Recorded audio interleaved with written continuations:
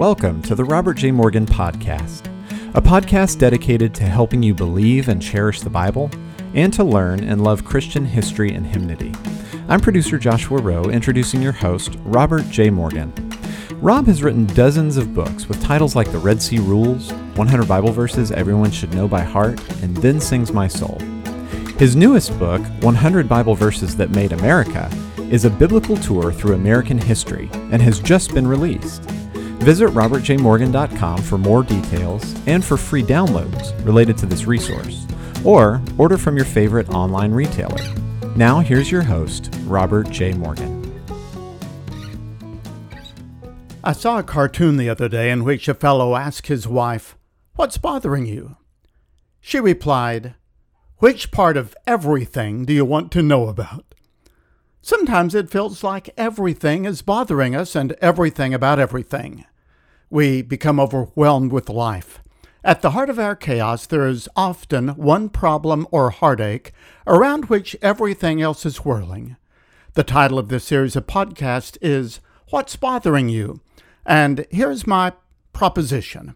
Imagine that the Trinity, the triune God the Father, God the Son, and God the Holy Spirit, imagine they descended in a flash of glory to literally surround you in real time as you stood in your bedroom or living room or at a private spot outside. What if they handed you a 3x5 card and a Sharpie and said, "What's bothering you?" We already know all about it, but we want you to identify it in just a sentence or two. Suppose you thought a few moments and filled out the card and handed it back. What if each member of the Trinity spoke to you in turn, telling you what to do about your issue? What would they say? I don't want to make light of the great mysteries of the faith, and I'm not speaking as a theology professor would. I know the Trinity is a holy reality, and I don't want to tamper with Scripture in a careless way, but I simply want to make this real to you, and I believe we can visualize this without doing violence to the Bible. So what would the Father, and then the Son, and then the Holy Spirit say to you about your worries? Let's begin with God the Father. We know exactly what he would say because we have his words recorded for us in advance in Psalm 37. This is the voice of the Lord Jehovah Yahweh, the God of Israel. Let's read the first 8 verses of this wonderful psalm, and if you're able to have an open Bible with you, then all the better. Psalm number 37. Do not fret because of evildoers, nor be envious of the workers of iniquity, for they shall soon be cut down like the grass and wither as the green herb. Trust in the Lord and do good. Dwell in the land and feed on his faithfulness. Delight yourself also in the Lord, and he will give you the desires of your heart. Commit your way to the Lord. Trust also in him, and he will bring it to pass. He shall bring forth your righteousness as the light, and your justice as the noonday. Rest in the Lord, and wait patiently for him. Do not fret because of him who prospers in his way, because of the man who brings wicked schemes to pass. Cease from anger and forsake wrath. Do not fret. It only causes harm. 3 times in this psalm, the God of Abraham, Isaac, and Jacob commands us, do not fret. You and I should take this personally. Imagine hearing as if audibly the Lord looking at the problem scribbled on your card, speaking your name, and saying, "Well, do not fret about this." That seems impossible, doesn't it? That we could live without fretting our way through life. Maybe you're battling a severe illness, disease, or disability. Maybe you're facing a crisis, a marriage crisis, a financial crisis, a family crisis. How can we keep from fretting? As I prepared this message, a tornado struck our city, and I've been driving up and down the streets where homes have been damaged and destroyed. Trees and power lines down, debris scattered everywhere. How can we keep from fretting as we go through the uncertainties of life? Well, in these 8 verses, there are 8 replacements or divine substitutions for fretting. We can't just stop fretting. We have to push aside the fretting and the fearfulness by doing what the Lord tells us here. As we work our way through this wonderful paragraph in the Bible, we find 8 principles that reduce our overwhelming propensity to fret. We have to displace fretfulness with faithfulness. So, the first instruction is in verse 3. It says, trust. Look at Psalm 37 again. Do not fret because of evildoers, nor be envious of the workers of iniquity, for they shall soon be cut down like the grass and wither as the green herb. Trust in the Lord. In the context here, the Lord seems particularly keen on speaking into our fears when we are being intimidated by non-believers or by those who don't understand us because they do not understand our God, and they probably don't want to understand Him. That's the context. Remember, the Jewish settlers who were pressing into the promised lands were being harassed and tormented by truly evil, depraved people who resented them. Maybe you have someone in your life who resents or troubles you. Or maybe you're concerned about a leader who is using his or her leadership or authority to promote a troubling agenda. Psalm 37 says, in effect, those people are problems, but they are not permanent problems, and they are not going to do permanent damage. You may feel like they're going to torment you forever, but they shall soon be cut down like a blade of grass when the lawnmower passes over it.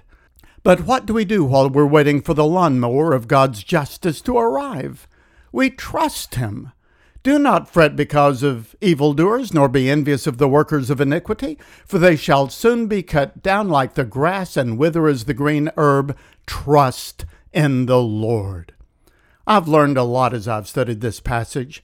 I was surprised, for example, by the way the word trust appears in the Bible. Now, in one sense, every generation of humanity has included people who have placed their faith in the Lord during times of trouble. In the book of Hebrews, there is one full chapter. We call it the faith chapter, Hebrews 11, devoted to those who walked by faith, and the ones listed in the chapter were characters in the early books of the Bible. Hebrews 11 says, by faith Noah, and by faith Abraham, and by faith Moses, and so forth. But the specific word trust does not really appear in Scripture until David, the author of this Psalm 37, showed up and started using it. I don't want to make more of this than I should, but a look at the Concordance, which is a book that lists all the words of the Bible and how they occur, surprised me. For example, in the New King James Version, which I'm using for this portion of our study, the word trust does not appear a single time in Genesis, Exodus, Leviticus, or Numbers. The one and only time it appears is in Deuteronomy, and that is warning people against trusting in their own fortifications. In the first 5 books of the Bible, there is no use of this word trust in the sense that David is using it in Psalm 37. Nor does this word show up in Joshua. And the only appearance in the next book, Judges, is about someone who didn't trust the Israelites. The next time the word trust occurs in the Bible is in 2 Samuel chapter 22, verse 3, in which the writer speaks of the God of my strength in whom I trust. And who do you suppose it was that wrote those words? It was David, King David, in one of his early songs. And after that, David took this word trust and he popularized it, using it over and over and over again. He is the one who he coined and began using the phrase trust in the Lord. In other words, when you study this, it feels like David did with the word trust what Martin Luther did with the concept of justification by grace through faith. The idea already existed, but he stated it and popularized it for the masses of people and encouraged them in its direction. I've come to realize that David was a brilliant student of the scriptures that he had in his possession. I don't know where or how he acquired such a keen knowledge. Perhaps it was from his mother, he speaks about that on one occasion, or his father, or perhaps he got a lot from Samuel, or maybe he learned things from his friend Jonathan. I'm sure that all of those sources played a role, but David himself combined a brilliant intellect with an extraordinary faith.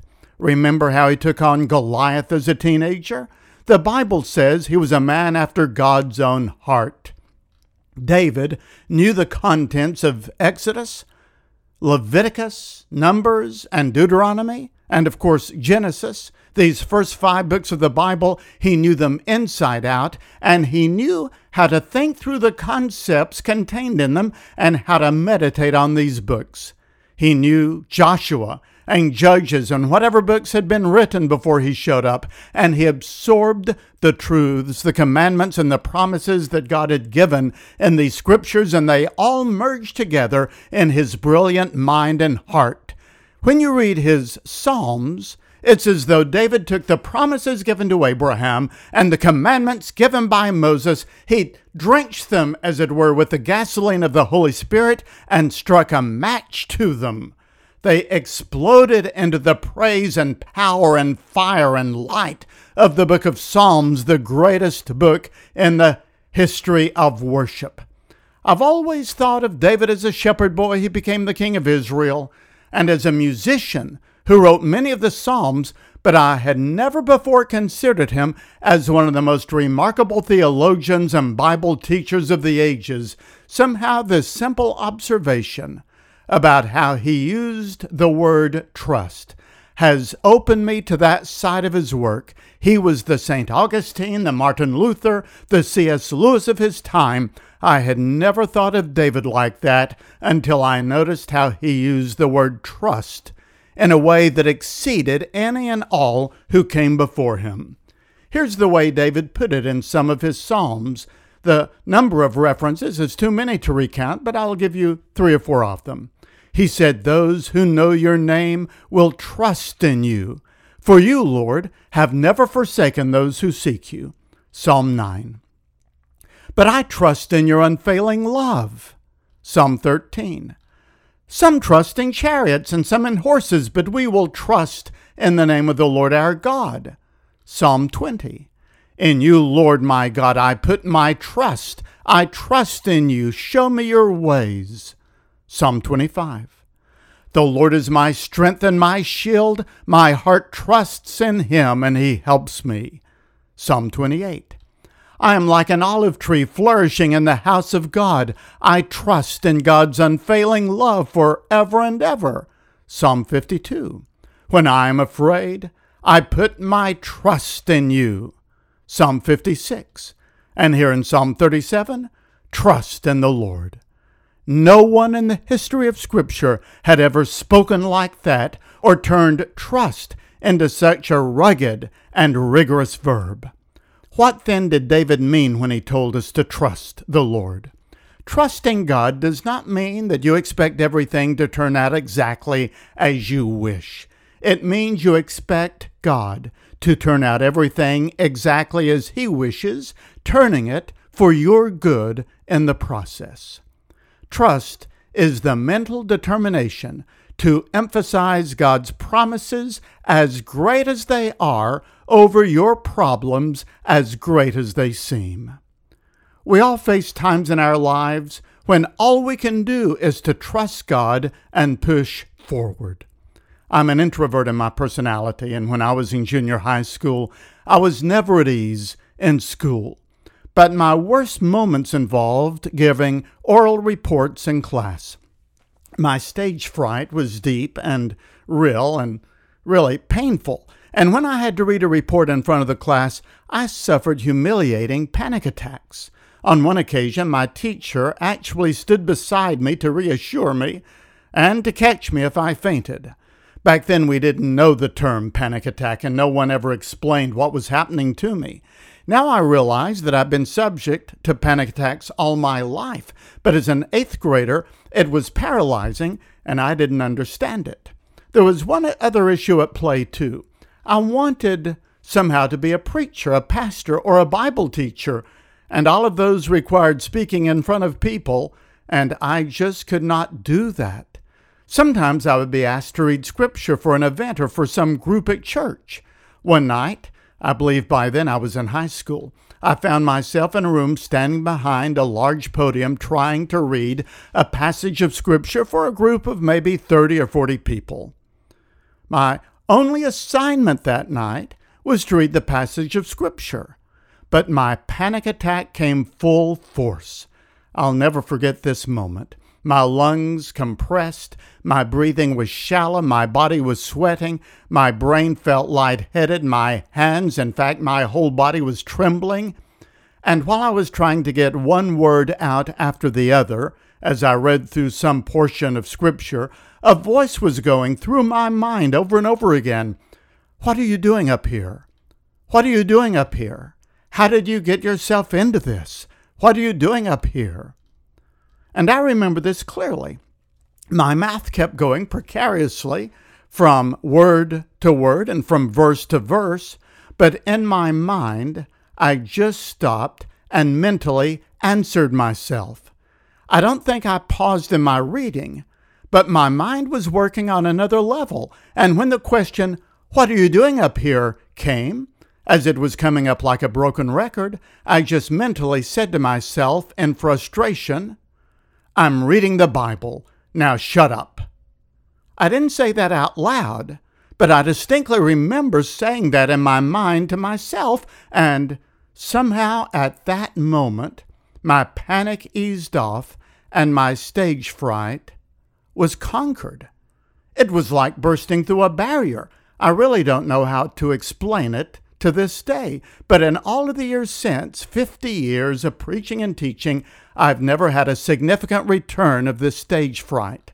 There have been a few occasions when I felt nervous, when it was an uncertain or a hostile environment or a very tense moment, but for the most part, I've been more at ease in front of 1,000 people than in front of 5. I didn't realize it at the time, but I think that was the moment when I chose to trust the faithfulness of God over the fearfulness that I was feeling. I had been fretting. Fear and fretting come in so many different forms, but I had been badly fretting, and now I just decided I was going to listen to the Word of God even as I read it to myself. At some point, we have to ask ourselves, why am I so fearful? I have God's Word here in front of me. Sometimes you have to tell the fretting mind that is whispering to you. You have to tell that fretting mind, shut up already. I have God's Word. I believe that is something of what it means to trust the Lord. But the passage doesn't stop there. There is a second step. Let's read it again. Do not fret because of evildoers, nor be envious of the workers of iniquity, for they shall soon be cut down like the grass and wither as the green herb. Trust in the Lord and do good. Why would David say that? Trust in the Lord and do good. Have you ever heard of faith and works? Works follows faith.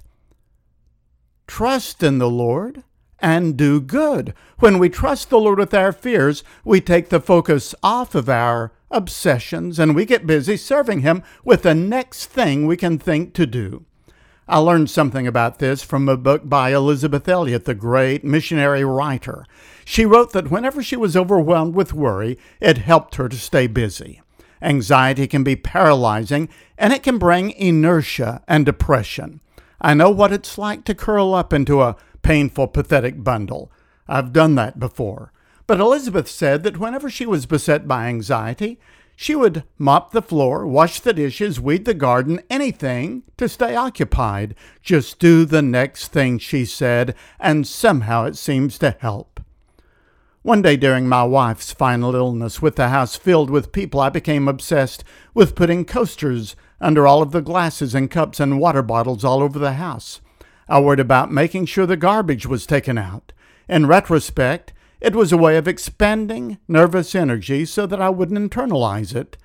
In some way, psychologists tell us that taking a good brisk walk or taking a run will give us a needed rush of endorphins that will combat our stress.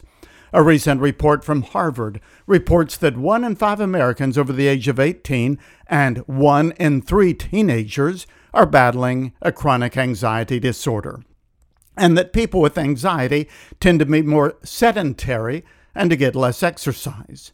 That's ironic, said the report, because lacing up your sneakers and getting out and moving may be the best single non-medical solution we have for preventing and treating anxiety.